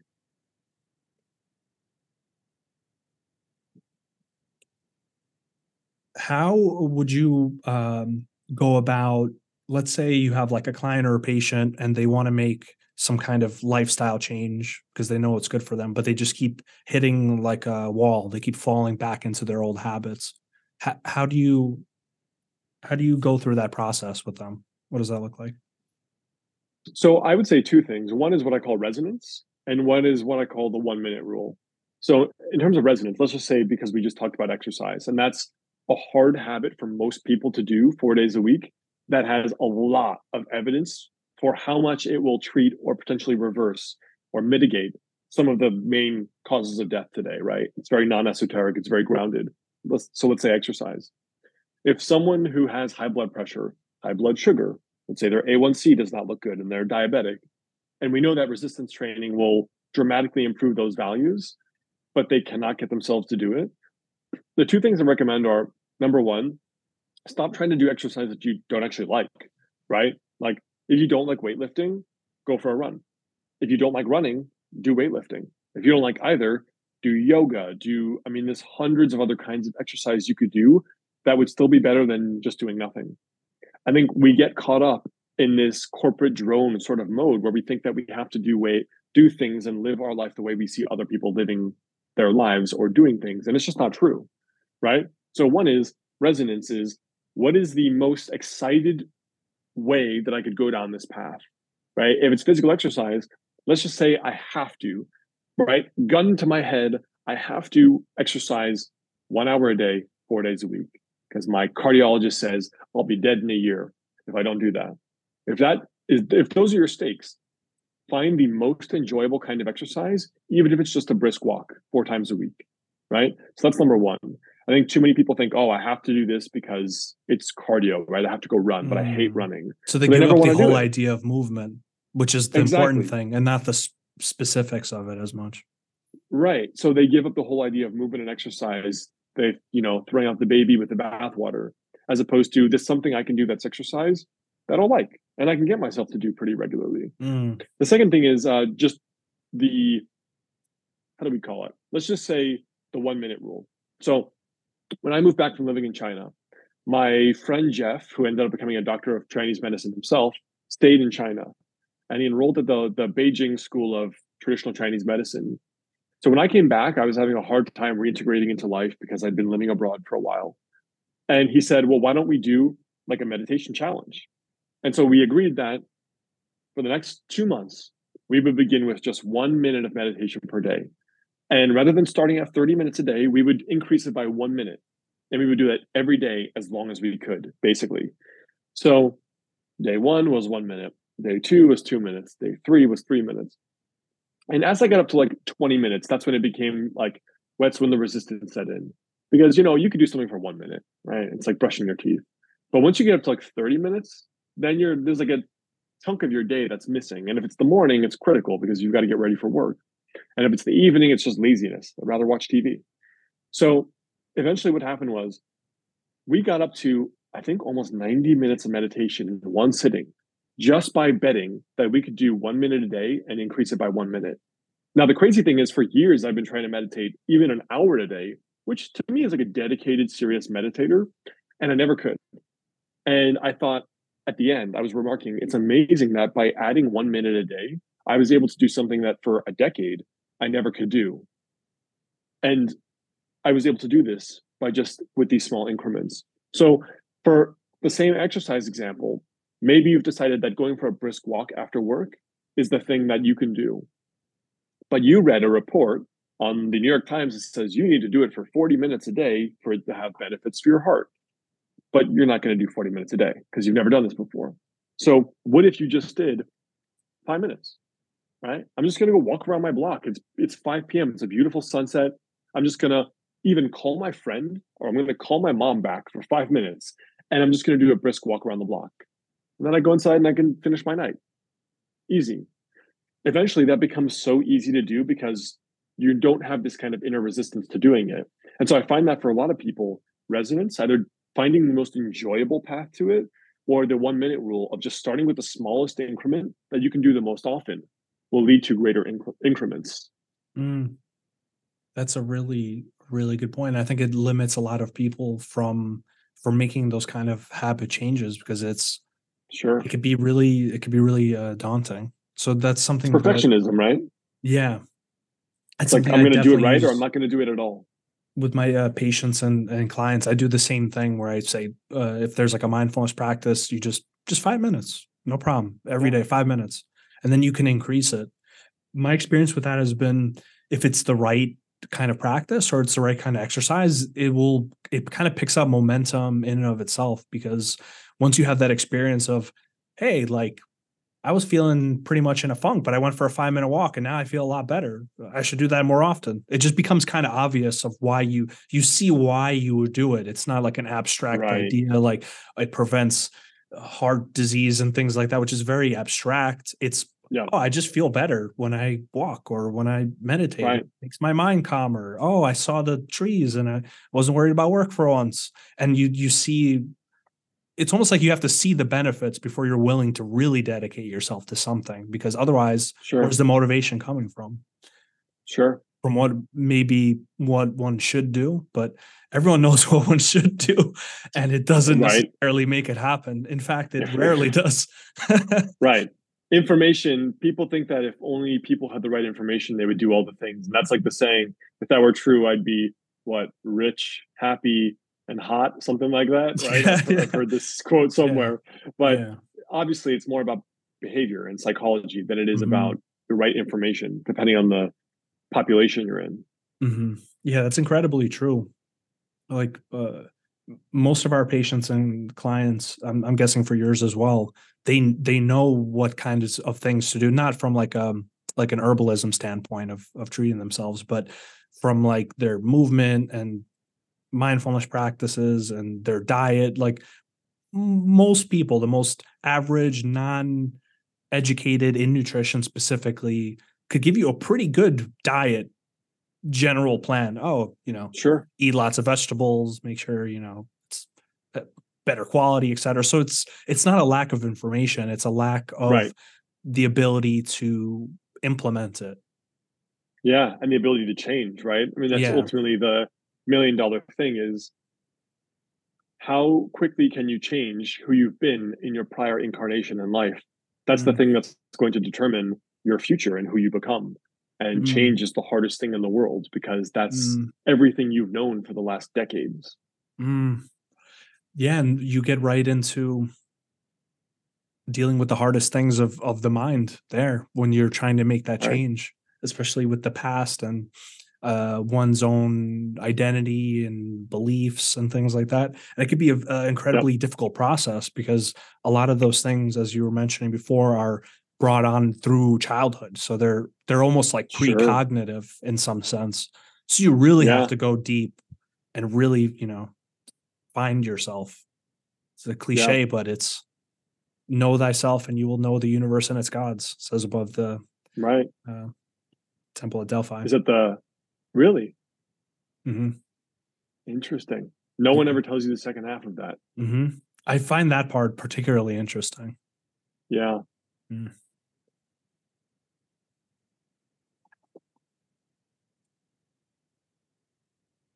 So we talked a little bit before about conventional medicine. I wanted to discuss a little bit about things that you've noticed about where conventional medicine is lacking in general, the system, um, Yeah. or experiences of patients and clients. I think the most honest critique I have is purely that it is primarily symptomatically focused, Mm. right? I don't have some personal opinion that medications are bad or pharmaceuticals are bad or vaccines are bad, anything like that. But my main criticism is that the main chronic diseases of our times when you just go through the body, right? GI, anxiety, depression, gynecological issues, um, the treatments are primarily symptomatic, right? When I have patients come in, it's basically, oh, my PCP or my specialist said, just take this medication. And if the symptoms keep coming back, just keep taking it. Well, what happens if the symptoms keep coming back for years? They just keep taking it. And the reason why that's a problem long term is that there is no healing. And so eventually what I see is largely, not always, there's not a lot of healing in conventional medicine. And so what people have to do is that as long as they have acid reflux or GERD, they keep taking omeprazole or famotidine or whatever the medication of the day is. As long as they have clinical enough anxiety that it worries them, they take an SSRI or they take Zoloft. As long as they have depression, as long as they have migraines, as long as they have dysmenorrhea, I mean, I could go down the list for hours. And so what happens is, in 1 year, there is no signs of healing or progression, meaning that if they stop that medication, you will never see a decrease in the frequency or severity of the symptoms. But I can almost guarantee in my practice that for those exact same internal medicine disorders, I can give the opposite promise to my patients that within a month to 3 months, you'll have less frequency, less severity. And for many of those, within 3 to 6 months, they'll have a 95% reduction, like acid reflux, where now they've been on omeprazole for a decade. Suddenly, after 3 months, they have it 1 or 2 days a month. It's relatively minor. They don't need to take anything and they sleep fine. And from the perspective of someone who wants people to heal and go on with their life and not need any kind of medication, not need my treatment, not need my formulas and herbs, that's the goal, right? Or theoretically, that should always be the goal, because there is still pathology happening, right? Even if you're taking a medication, you and I have people come in, they're like, oh, I don't really have many issues besides this one thing. And you find they're taking a sleeping medication every night. And they're like, oh, I don't have sleeping problems. I'm like, what do you mean you take trazodone every night? Well, yeah, I take it every night, so I don't have sleeping problems anymore. And I'm like, well, if you stop it, you have a sleeping problem. Oh, yeah, okay. And then, yeah, I'm taking this medication for my prostate, right? Nighttime urination. Well, I don't have prostate issues, but I take, whatever it is of the day, right? Maybe it's Flomax. Oh yeah, I don't have it, but wait, but you need to take that or else you have nighttime urination 3 times a night, or frequency and urgency. Yeah, but I mean, and then on and on we go, this kind of circular logic. And to me, it's baffling that what I do can, and you have to always be careful of the legalese, can functionally reverse lots of these internal medicine disorders to the point where people no longer need these medications. And why that's not common knowledge in conventional medicine, I don't know. But that to me is probably my most honest critique from a very grounded scientific point of view, that there are other options in the healthcare marketplace that can manage those symptoms and lead to a potential reversal of that condition where you don't need medicine anymore. That sounds like the ideal, that should be driving those things. Yeah. And the word like resolve or cure is like a bad word. You were mentioning like from taboo. The legalese standpoint. It's shocking how legally, right? It's shocking how legally we have to be careful of treat, prevent, or cure. Right. But and it makes sense in the sense of, people who are sick, that's like kind of what they want to hear, that they could be cured, right? Because that's their fundamental desire. So they can be convinced into it or manipulated, etc. Sure. But I think every physician should be thinking, how do I cure this person? It's not something that you should say, because you can't make that kind of promise, because medicine, you don't know what else health is completely uncertain. So you can never know for sure. You can't say for certainty, oh, if you take this, like in this amount of time, you'll be 100% fine, because we just don't know. Right. Even if it's by the book, even if it's the perfect formula, even if it's the perfect medication, still might not work. But you bring up an interesting point where that should be the goal in some sense, is actually helping someone resolve those issues. Right. I had patients that, they were on medications that were helping them a lot, but they were afraid that they would have to be on them their whole lives. And they felt the same way about herbs as well when I introduced herbs. Where they asked me, oh, is this something that I'm going to need to take forever? And I said, ideally, no. Ideally, that's not the goal at all. This is right. And I've had my own patients say that, right? Is this something I have to take forever? And Yeah. Hmm. How do you make your life your medicine?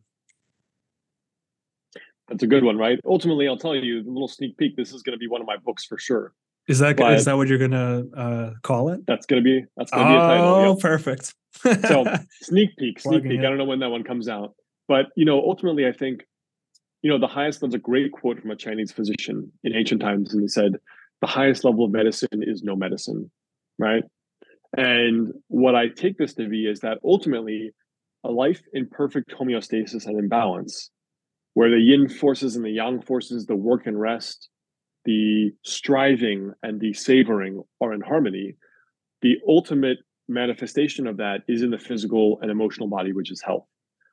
And the highest level of medicine is no medicine, meaning that the way you eat, the way you live, the way you work, the way you sleep, the way you interact with people, your community maintains a baseline level of health that does not need medical treatment. Now, that is the aspirational ideal, right? That is the horizon that all of us should strive for and should reach towards. But for each of us, we have to reflect the same reason why someone may take omeprazole for their acid reflux, but then they go and have 3 cups of coffee every single day and 2 glasses of wine every night. And then they continue to have that for years and years and years, or until the day they die. We have to sit down and reflect, why do I need 3 cups of coffee? Why do I need 2 glasses of wine? Well, I have the coffee really because I don't really look forward to anything about my day at all. And the cup of coffee is my little savor, my little pleasure that I love having first thing in the morning, in the afternoon, and maybe the late afternoon. It's just something I look forward to. Or maybe it's just physically, I'm exhausted. That's why I need 3 cups of coffee. And there's a lifestyle or a medical issue that we can treat so you're not exhausted anymore. And why do I need the 2 glasses of wine? Well, my marriage kind of sucks. My marriage is on the rocks. And again, my aforementioned day in life is really kind of blah. So I have nothing I really look forward to. And by the end of the day, after dealing with kids and dealing with work stress and dealing with my spouse, maybe even, all I want to do is sit down and have 2 glasses of wine or a couple of beers and watch the news or watch a movie. And so you can see in the way human beings live where that little canary in the coal mine is, right? Because the canary in the coal mine, in my observation, starts with the spirit, the emotions, because they start off immaterial. They're invisible, right? It's a little bit of work stress, agitation every night. I had a patient come in and he said, I gained 30 pounds in a year purely because I was stressed out at work. And the way that manifested was at the end of the workday, I just wanted to get some cheap Chinese food and a couple of beers and just watch a movie and relax. Well, he ate a lot of cheap Chinese food and he drank a couple of beers every day for a year and he gained 30 pounds. So those were just symptoms. The weight gain was just a symptom of a deeper dysfunction in his life. And so if we can understand, all illness and disease begins as some kind of imbalancing. The imbalancing starts subtle. It's the canary in the coal mine, the little seed of the great oak of health or disease. And the little seed is often, let's say, some frustration in life. And you need to come home and smoke a cigarette, or you need to smoke weed, or you need to drink 2 glasses of wine, whatever the addiction is. Or maybe you decide to work 80 hours instead of 40 because your life has no purpose and meaning. And you just like working long hours because I don't have friends. I don't have anything. I don't have hobbies. I don't have anything else to do. So understanding how life has to be your medicine, unless you plan on taking medication for the rest of your life or being treated. But the highest level is that when your life creates such a state of homeostasis that it manifests in your mood, in good sleep, in healthy digestion, in all of the organ systems being online and not in a state of harmony or homeostasis versus pathology, that's when you've reached the ultimate pinnacle of wellness. I can't wait for that book. Definitely send me a copy whenever it's out. You got it. It's going to be a good one for sure. Yeah, I really liked Master of the Day and Milking the Pigeon. I think they're incredibly useful and simple too. Just very simple, yeah. straightforward advice. So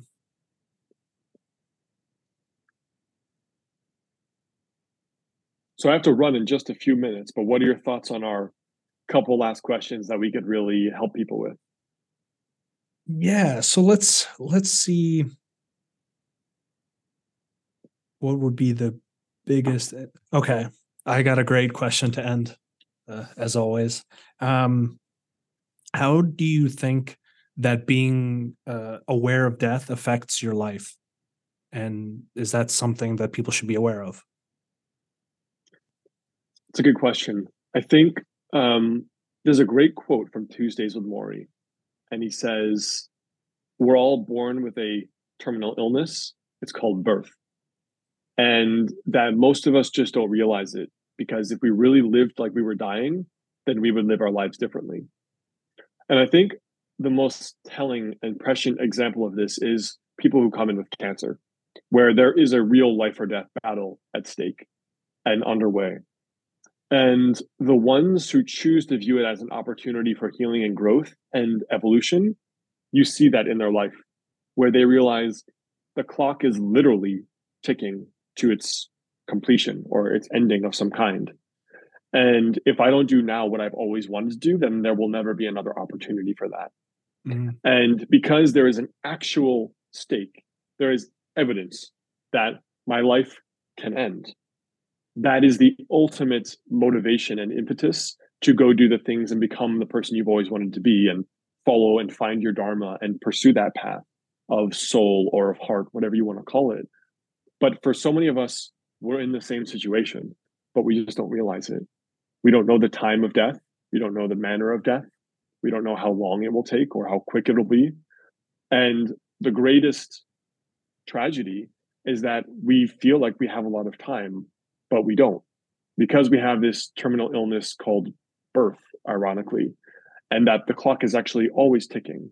And that a lesser manifestation of that is the quintessential midlife crisis, where someone comes in, a guy comes in at 43, says, "You know what? I'm buying a new car. I'm going bungee jumping. I'm going skydiving. I'm thinking about leaving my wife and having an affair with this 28-year-old in my office." And it's like, whoa, whoa, whoa, whoa, whoa, whoa. It's like, slow your roll. Just what's going on here? What's going on? And he says, "I wished I had done all of these things, minus the affair, all of these things all along. I wished I'd lived in China and studied with monks. I wished I'd gone to Japan and just stayed in a monastery, drinking tea and meditating. I wish I went to art school or medical school, or I didn't go to medical school and I went to acupuncture school. I wish," is always how that sentence begins. And for so many of these people, that's the soul speaking, right? That's the gut speaking of what the essential self has always wanted to do before it was covered up by society or grandpa or mom or dad or by practicality, right? The adult voice. But that "I wish" is the soul saying, "This is what I've always wanted to do." And if you can connect with that now, hopefully without a terminal illness listening to this, that will align you with the path of Dharma, the path of purpose, the path of your destiny. And I think for all of us, that should be the aspirational ideal. And that's the thing that you have to convince yourself of right now, that the clock is always ticking. Mm. Very, very wise words. Um, one of the ancient philosophers, when asked what philosophy is, he said, "It's the art of learning how to die." That's a good There's one. a lot of profoundness in it. I find for myself, um, just accepting that fact of life, it brings everything else into perspective and Right, focus, because your future doesn't extend forever. So you right. have to find some way for yourself in the face of all that, that life is still significant, life is still beautiful, life is Sure. still joyous, even though there's suffering, even though there's pain, even though there's death. Um, so it's a very, very interesting capacity that we have as humans to be aware of that. I don't think many other animals are. Right, Of course, they have their own grieving processes and things like that, but we have like an abstract idea that we have a certain amount of time. Um, right. and as you said, the I think there was a Heraclitus quote. He's a ancient philosopher. He said, "Your sin is birth, and your punishment is death," which is like a really epic way of saying Yeah. saying what you said. And a corollary that I've been thinking about is this fear or aversion to like growing older. And Right. I think the solution to that is if you weren't older, you'd be dead. Right. And So, look, fear, listening to fear is the reason why your life will stay the same as it's always been, why you'll never do the things you want, why you'll never become the person you want or could become, why you'll never do and live that life that is your ultimate potential. And I think for all of us, we have to understand that fear is always going to be there. It's like one of the birdies in the shoulder. mm, And if you can ignore that or just push through that or not